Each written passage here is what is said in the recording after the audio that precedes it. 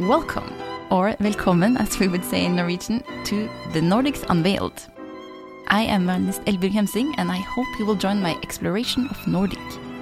From mythology and folk traditions to lyrical, melancholic and often cautiously optimistic are only a few characters of Nordic. In a series of episodes I will be joined by inspiring guests trying to break a few stereotypes and answer the question of what is typically Nordic? To learn more about conversations and guests, subscribe to The Nordics Unveiled on your favorite podcast provider or follow me on my Instagram, Facebook or Twitter account. This is The Nordics Unveiled. On today's podcast, I am most happy to introduce one of the Norwegian national instruments, the hardingfele, or Hardanger fiddle in English. Dating back to the 1600s, Hardanger fiddle has 8 or 9 strings and is beautifully decorated with mother-of-pearl, decorative ornaments, and even has a dragon head on top. Helping me unveil the mystery of the instrument of the devil is renowned Hardanger fiddle player and violin maker Ottar Kåsa. He is praised for making first-class instruments and his craftsmanship. A 4-time winner of Landskapsleiken, the national competition for folk musicians, he has also received the prestigious folk award Kongepokalen. As a recording artist, he has won multiple awards such as Spellemannsprisen, the Norwegian Grammy, and Folkealarmprisen. After attending the prestigious Ole Bull Academy in Voss, he established his own workshop in Bø in Telemark, where he continues nurturing the expertise and craftsmanship of Hardanger fiddle making. Ottar, I am so incredibly happy to have you as my guest in the podcast, and I'm really excited to talk about the beautiful Hardanger fiddle with you. It's going to be very exciting to hear your thoughts on it. And I was thinking that maybe we could just start at the very beginning for those of our listeners who might not know what even a Hardanger fiddle is. Could you maybe explain a little bit about the instrument? Yes, the Hardanger fiddle is a Norwegian folk music instrument, and it's quite closely related to the violin, but it has some extra features that are quite special, especially the sympathetic strings that goes underneath the normal 4 upper strings. Which creates the very special sound qualities of the Hardanger fiddle. So there's 4 strings on top, like a normal violin, and then 4 or 5, right, underneath, which can resonate. Yes, the normal is 4 or 5, and you also have 2 or 6, or yeah. So, can you choose yourself, or is it? Yeah, that's fine. But most people these days prefer 5 sympathetic strings. Right. Because the sympathetic strings is kind of is a part of the expression. So if you have a lot of sympathetic strings, they can make your tonality less free in a way, because the Hardanger fiddle music is having quite free tonality sometimes. You have some tones in the scale that are not perfectly in normal pitched. And the sympathetic strings, to excite them, you need to hit the same note. Exactly. So if you have a lot of sympathetic strings, your scale is kind of locked in a way more. So if you play very old style tonality, to put it in those words, maybe you prefer 3 or 4 sympathetic strings. Exactly. And just talking about strings, imagine how much tuning goes into making the Hardanger fiddle in tune. And I'm sure you also... I've heard all these stories all the time. Particularly my mom really likes to say that if you have played Hardanger fiddle for 20 years, you spent at least 10 of them just tuning it. And that's yes, that's a challenge with the Hardanger fiddles. And I think these days, if Hardanger fiddle players play with in a band or other instrument, we don't have that much time to tune, so we need to have strings that are capable of keeping tuned for a long time. Yes. But in the old days, they maybe had gut strings, and had to spend a lot of time to tune, because it's very, very important for the sound that it's perfectly tuned. Yeah. I actually remember also one of my teachers when I was playing Hardanger fiddle as a young child. He told me once that he was playing so many concerts and it was so humid, so the strings would not stay up. And in the end, he got so fed up, so he actually put the whole head of the violin into an ice bucket. And it just froze and it was set. It was done. Yeah, we should not do that. But anyways, that's. I was thinking, maybe could you tell us why is it actually called the Hardanger fiddle? Yes, the first Hardanger fiddles was made in Hardanger, so that's where the name comes from. Makes sense. And yes, and it spread around in different parts of Norway. It must have gotten very popular, I think. So it came to Valdres and Telemark and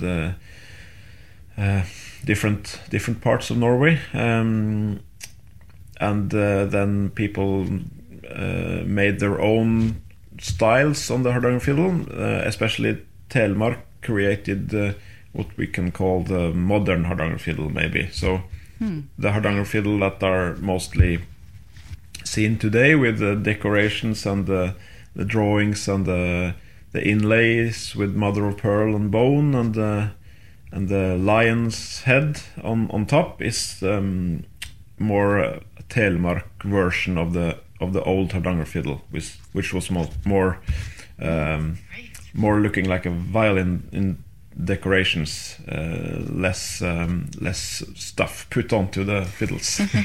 So the oldest Hardanger fiddle was almost more like, would you say, like a Baroque violin, slightly smaller in size and quite delicate? I mean, it was not that strong sounding, I imagine.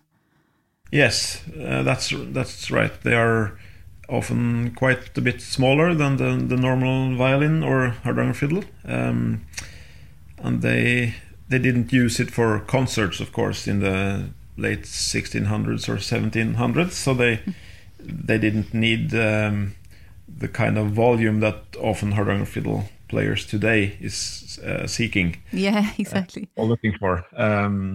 So they liked another kind of sound, I think. I don't think they made the fiddles that way because they didn't know better, but because they preferred a softer, deeper sound, probably. And they had also different bow, like the Baroque bow with the bow going like an arch. Upwards. Yeah.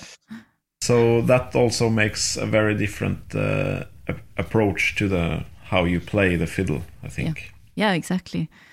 But going back to what you said about the decorations, why did they start decorating the violin so heavily? It's a very good question. I've asked myself also when I build the instrument. Right. Why do we do this every time? Because it takes weeks to get the decorations done. So it was certainly not a very economical way of making the instrument. But, right. But I think in Telemark it was very popular to decorate the houses and to carve and to paint. Yes. Rosemaling and this kind of decoration style they kind of put into the Hardanger fiddle also to make it look nicer, probably. But was it you could have your own personal signature in your decoration, or is it like a standard signature? That's the good part, I think, about the Hardanger fiddle, that it's very free. We don't have the Stradivarius in the same way that everyone is trying to, or almost everyone is trying to copy and create as good violins as he did in the violin making world. In Hardanger fiddle making, it's very individual approaches to the making. Yes. So it's both good and bad sometimes, of course. But you can have a very huge scale and very big variations in the decorations and how they have built the instrument. So you can choose many different sound qualities and also aesthetic qualities in the Hardanger fiddle world. So the best makers always have kind of their own signature on the fiddles. Right. So what is your signature then? I don't know. I like the drawing parts very much. So I try to use some inspiration from different makers and then try to make my own style. But all fiddles are looking a little bit different because I feel very easily bored if I do the same thing every time. So I try to make something new every time. So, but I think maybe I have some parts that I have a kind of personal signature on, but it's a traditional framework for it. Right. No, that's speaking like a true artist, right? Never do something twice. Since you spoke about Stradivarius, I should also just I think it's a bit fun to mention that I actually play on the Stradivarius, and I have it's a really fantastic instrument from 1707, but I know so much that everyone really wants to copy it, you know, like they really want to try to get as close as possible to that craftsmanship. And I just wondered, I mean, of course you create your instruments after a certain mold and certain shape, but do you have anything like that you find inspiration in? Is it other Hardanger fiddles you look for when you create your own? Yes, it's not totally true that we don't have a Stradivarius in Hardanger fiddle world, because we have some of course some makers that everyone is kind of trying to copy a little bit. That is our goal. I was wondering, maybe we could talk a little bit about, I mean, it's so much curiosity about the mythology of Hardanger fiddle, what it meant. For instance, that they got this label, the instrument of the devil. Maybe you could talk a little bit about that. Yes, that's very...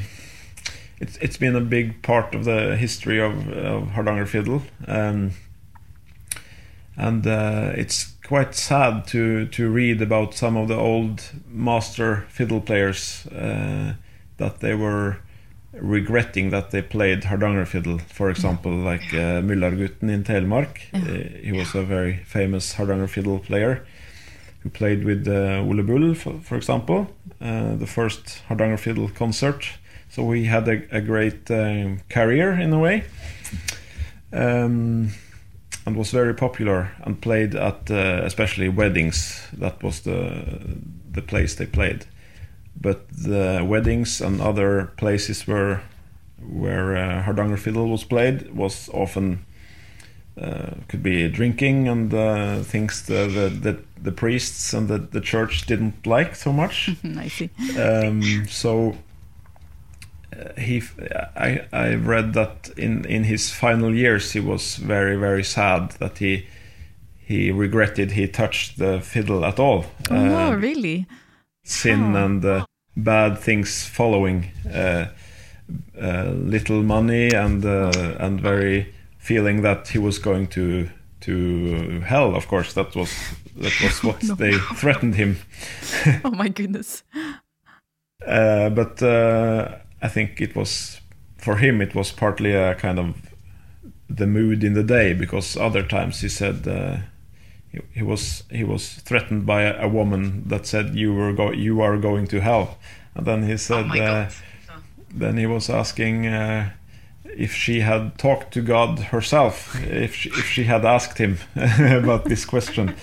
So and then he was feeling that the music was created by God somehow. But this story about the Hardanger fiddle as the devil's instrument, I'm not sure when this came, but at least it's been periods with people going around having meetings and then telling people to burn fiddles and stop playing. So some places in Norway, they just extinguished the Hardanger fiddle culture that was there. So it's a lot of Hardanger fiddles that has been burned, and many people stopped playing. Unfortunately, such a pity. Yeah, such a pity. But very sad. It's hard to understand these days, but it's the world looked probably very different in those days. I guess it's hard to look at the world through the eyes of the people living in the 1800s. Most definitely. Yes. But how is it today then, you think? Today it's no one talks about this, and actually there was a priest, I think, that was apologizing for the church behavior towards the fiddle players, actually. So I've actually one time experienced it myself, only 20 years ago, that a priest found it a little bit difficult with Hardanger fiddle in the church. Really? So but that's not anymore, I think. Not very common. Very common. Oh, that's good. Wow, that's really quite strange. What was his reasoning? I don't know. I think maybe a very conservative priest. But it's, of course, this is not normal anymore. So the Hardanger fiddle was played first one time, I think, in the 1930s, but it came gradually in the 50s a little bit, but it was very, very uncommon, and very people thought it was very controversial to have the Hardanger fiddle in the church. And in the old days with the weddings and things like that, the fiddle players had to wait outside the church yard. They couldn't go into the church with the fiddle. Really? Oh my goodness. Yes. But actually, speaking of the use of the Hardanger fiddle, you mentioned weddings as a primary spot. But there, I mean, in the wedding ritual, let's say, maybe we could talk through some of the type of tunes that were being played.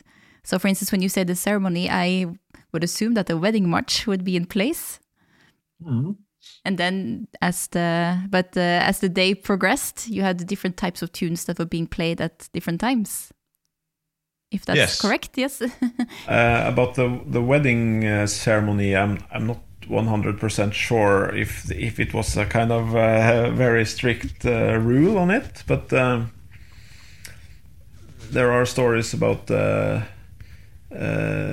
playing only gangar also before the wedding march came to Norway. I think the wedding march came to Norway from people who had gone to the Napoleon Wars, for example, that they learned this kind of march tunes there.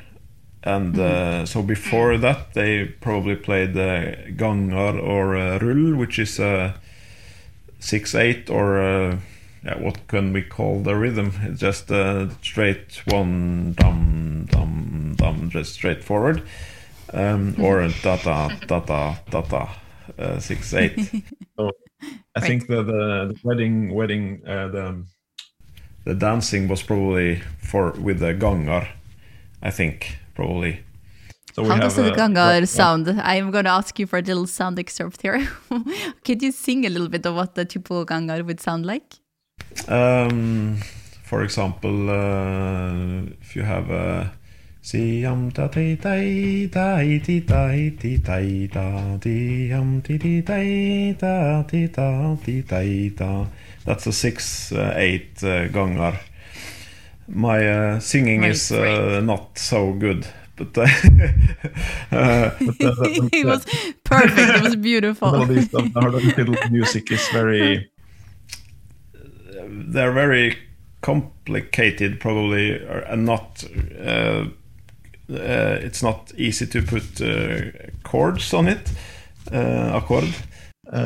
So it's like telling a little story, I think, with a small. The melody is like small sentences to me. So if you play the tune like a story, you will try to tell the story in the music in a way. And often it feels like it is actually made like a kind of story. But the melody is also it's kind of covered a little bit because you often play it on two strings at the time, as you know. So that make it very hard to understand for many people who are not used to it, I think. Right. So the melody can be a little bit hidden underneath the harmonies. Right. But it's also where you have the most possibilities for variations and ornaments, and making the variations from each player, basically, to add a little something. That's to me also very interesting to listen to. It's never really the same in different people's hands how it sounds like. Yes. Yeah. Right. Yeah. Yeah. But that's what about? I mean, there's also a few other tunes that are very typical to play. Like, for instance, we have Springar, which is it's a couple's dance actually, and it's very. You dance around in circle, and you have the fiddler sitting on the side, giving the rhythm, and it's a very beautiful dance. I think it's you have so many variations, so many different turns you can make within the dancing, and then the tune itself is really fun. And I think they say in Norway, in our environment, let's say, that if you're able to play a good springar, then you are a very good fiddler. Yeah. Don't you think that's true? I think the springar is probably the most popular dancing rhythm. Yes. In many places, so it's also probably easier to dance springar than gangar, at least, because the gangar is more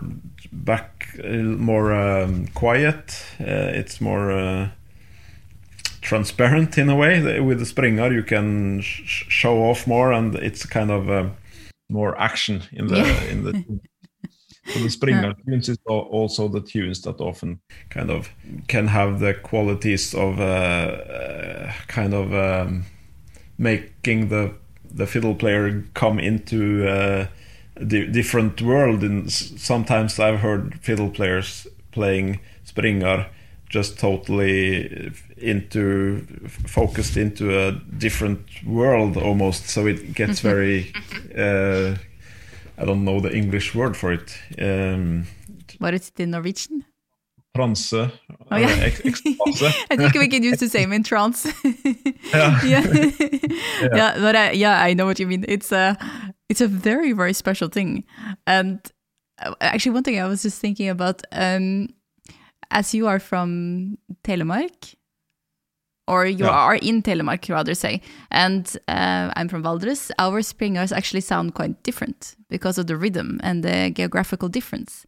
Could you maybe tell me what does it sound like in your place? That would be interesting to know. We have the rhythm kind of 1 2 3 1 2 3 1 2 3 dum dum dum. Well, you can make your rhythm. We have 1 2 3 1 2 3. So it's quite it's a very different where you put the pressure, which tone is long, which tone is short. Yes. Yeah. But the fun thing is that if you're not from any of those places, it's still really fun to say, well, that's actually the signature of my background in the rhythm. I think that's really fun. Valdres Springar is a very, very nice rhythm, I think. It's agreed. It's kind of dragging and pulling in a very fascinating way to me. It's very musically intriguing.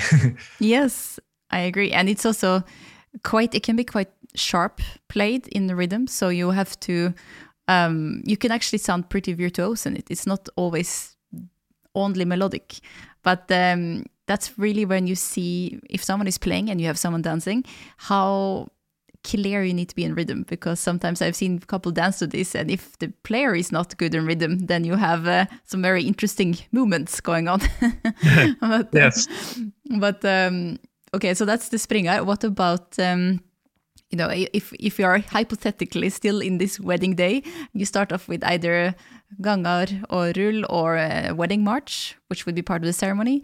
Then maybe in the afternoon you start dancing and you have springar of, you know, different geographical changes. Or you have, what would be after that, you think? What is kind of the next natural thing to start playing? I don't know. Maybe it's in Valdres you have a lot of listening tunes when the people got tired or maybe drunk. I don't know.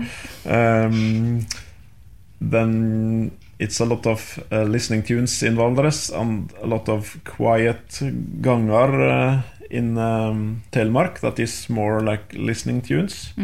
So I think maybe they, I don't know, they probably did both dancing and listening, but I know some players preferred that people only listened and not danced, like Müllergutten, like we mentioned earlier. He there are a story that he was playing and people started to dance, and then he was screaming through while he was playing that stop dancing, do not dance when I play.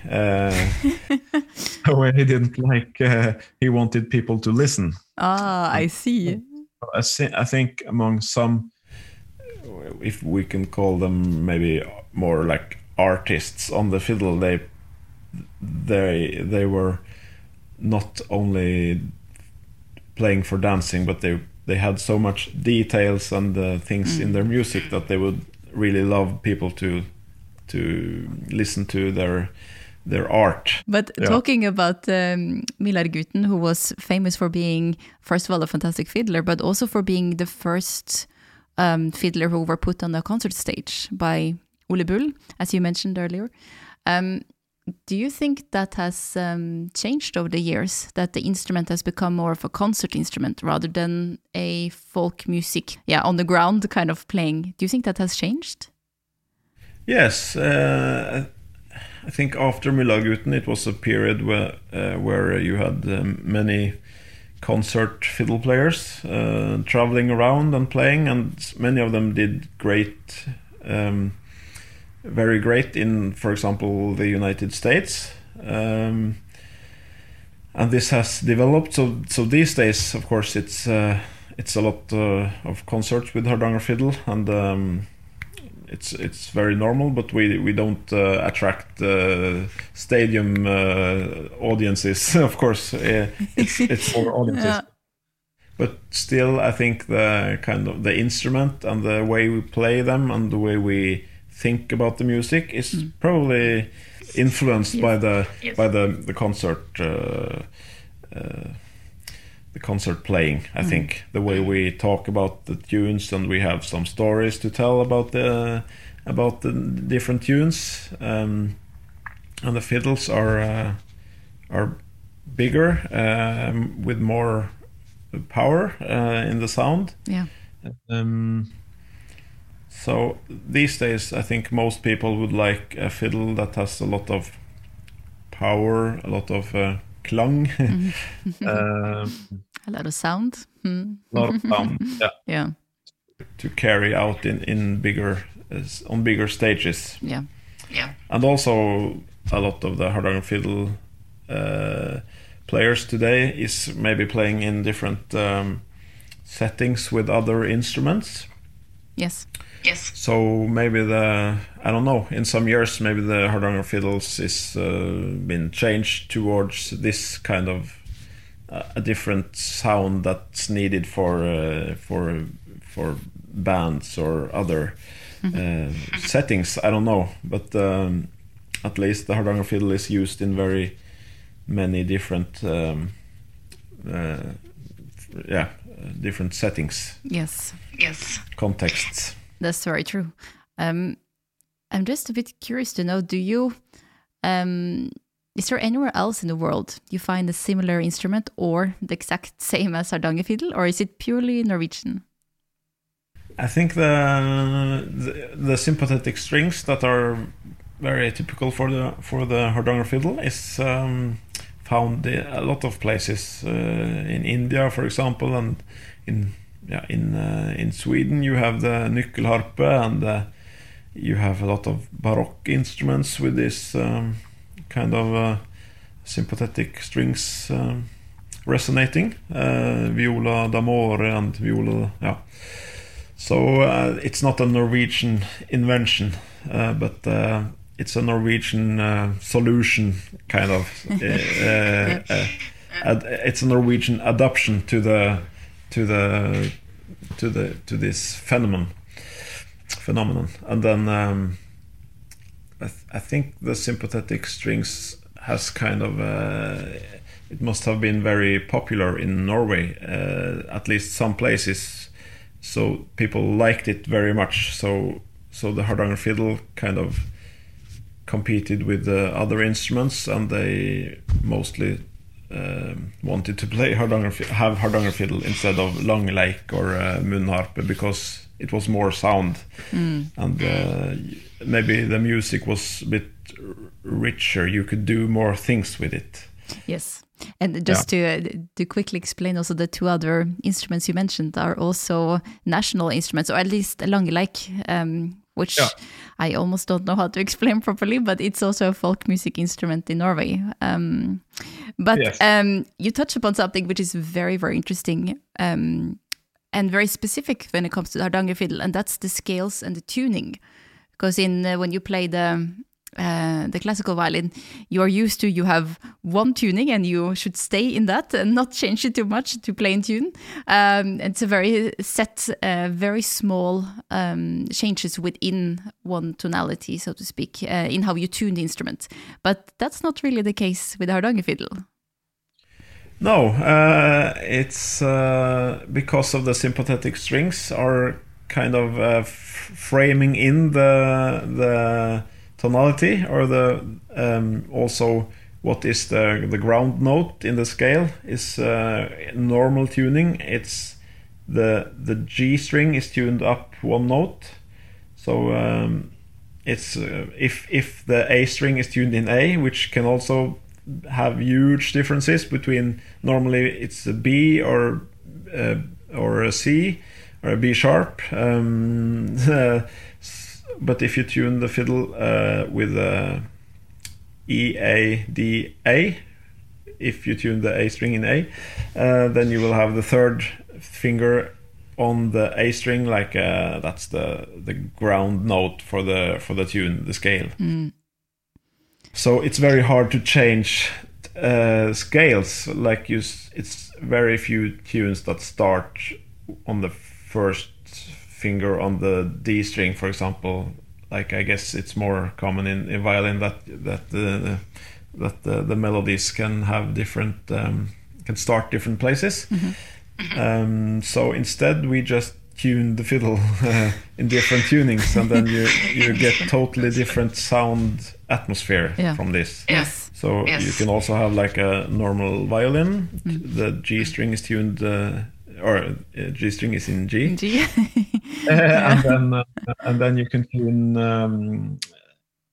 I think in around 25, maybe up to 30 different tunings. I'm not 100% sure around that number. And isn't also I love some of the names of some of the specific tunings. Like you have the troll tune, isn't it? Trollstille. Yes, Trollstille, yeah. And then also I quite like also the idea of the isn't it like grålysning? Like isn't it like the earliest peak of the sun in the morning or something like this, just before when the sun comes out? Yes. To describe a particular tuning, I mean. Beautiful name on a tuning. Yeah. This is the Valdres name. In Valdres, you have so many tunings and very nice names on them. In Telemark, it might be different names on the on the tuning. So what do you have then that we don't have? I don't know. Ljusblått is one name. Yes. I think that's the same maybe in Valdres. We have that as well, actually. It's light blue. Yes, light blue. The light blue tuning. Yes. But then we don't have that many poetic names. It's more nedstilt, oppstilt, ters. So like up or down or the third or up or down, yeah. It's very practical names. More practical names. Yeah. Yeah. But that's also beautiful tuning. It's the gorlaust. But how can we even describe that in English? What is gorlaus? It means gorlaus is very loose, kind of, or very, very. The string is tuned very low, and the string I mean is the G string is tuned. I don't know, is it F or something? Yeah. So on the Hardanger fiddle, it makes a very kind of more sad sounding harmonies. So there are not so many tunes in this on this tuning, but mostly in Setesdal. You have some very famous tunes called rameslåttar. And the rameslått means that these tunes had the qualities of making the fiddle player get like we talked about, come into a kind of trance, so he couldn't stop playing. Right. Because the tunes had kind of catched him, and the tune didn't let the fiddle player go. So there's a very, very famous story about one of the tunes. I'm not sure if we have the time to tell the story, but tell the story. It's called Norafjølsen, and that's one of the rameslått, a very, very dramatic tune with a lot of power and a kind of sad but also dramatic and very wild tune. And the story is that a fiddle player called Torjus Åmli, he had a girlfriend that left him, and she found another very famous strong guy from Setesdal, and he was planning to kill them both. So he came to their house, and then he was seeing them in the bed, both of them, and then he thought it was such a nice couple that he redecided, luckily, and he went up to a water, and then he found the fiddle, and he was probably thinking about killing himself or something, but he started playing, and he was holding his feet in the water, and playing this wonderful tune, playing and playing and playing and playing, and then he kind of came out of this bad situation. So that's the story about the tune. If you hear the tune, you can understand this dramatic story, I think. It's very dramatic, but it ended well, at least. That's good. Yes. But also just quickly before we finish, but we talked very briefly about trollstilt. Why did it get this particular name, you think?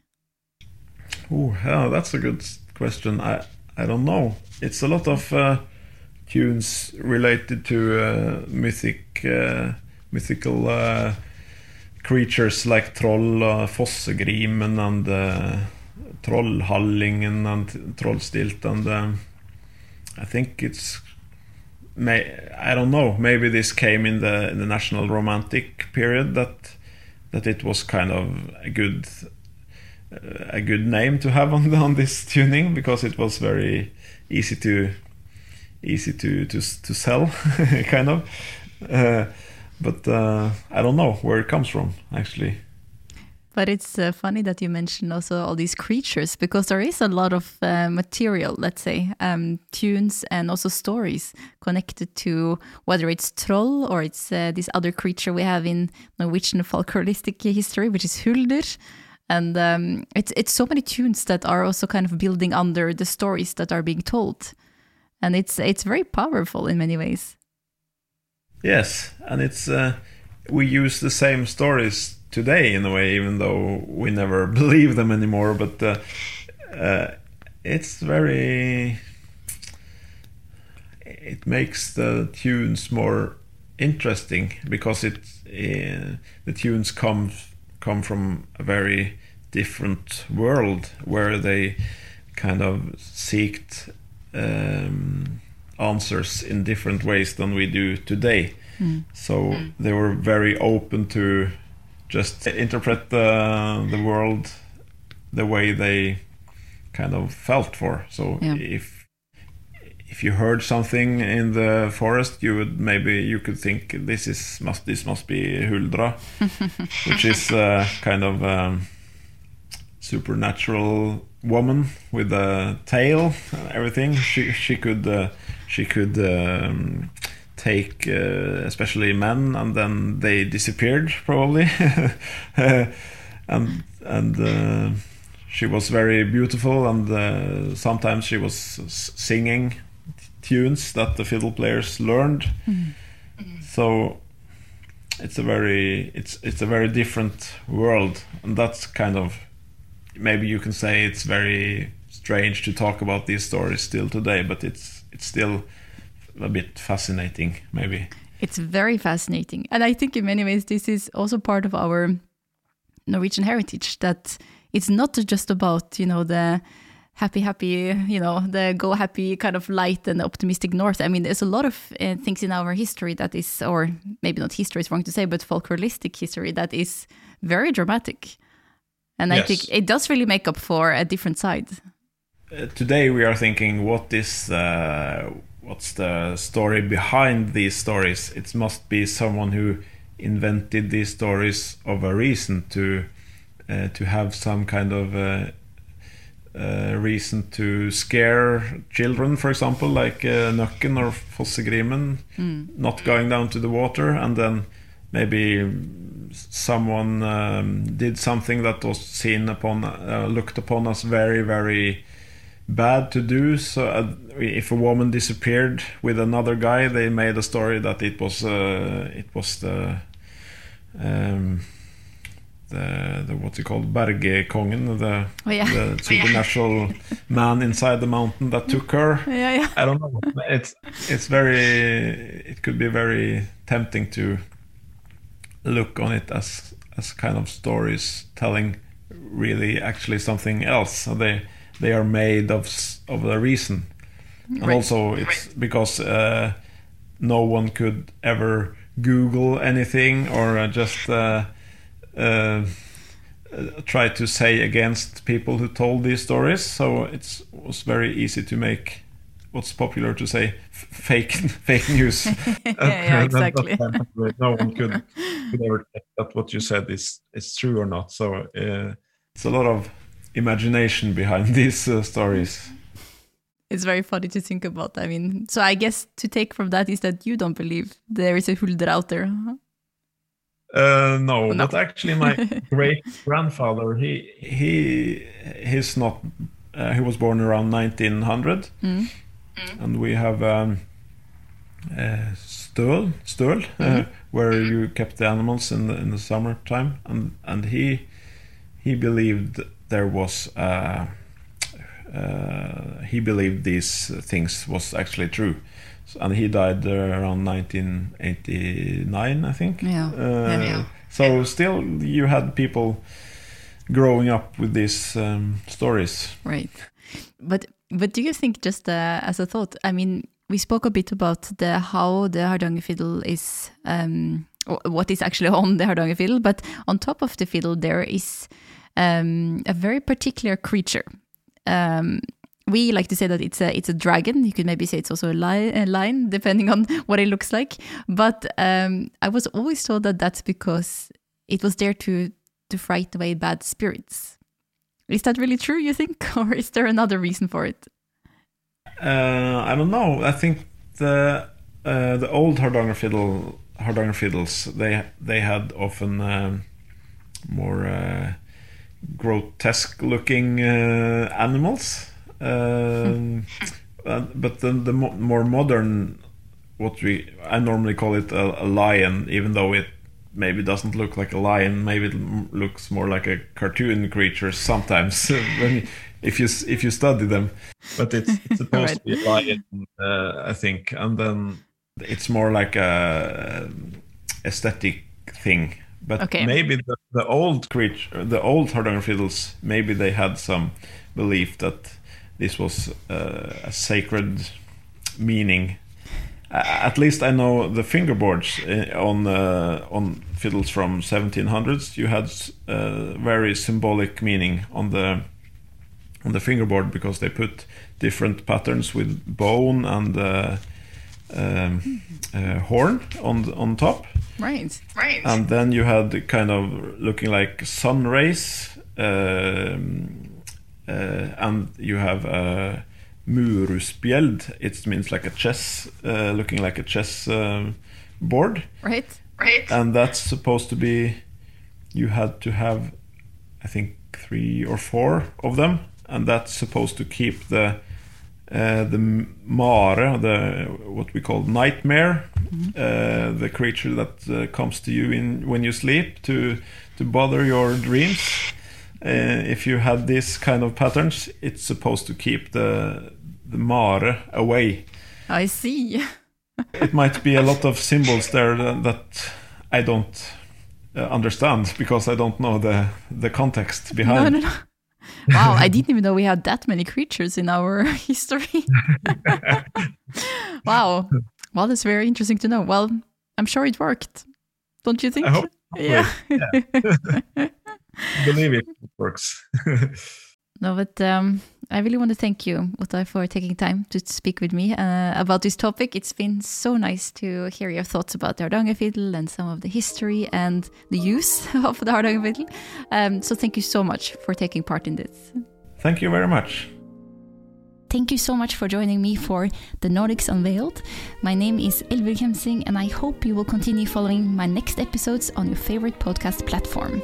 The music in the introduction is from Edvard Grieg's Violin Sonata in G major, opus 13, with myself on violin and pianist Simon Trapczewski, released on BIS Records.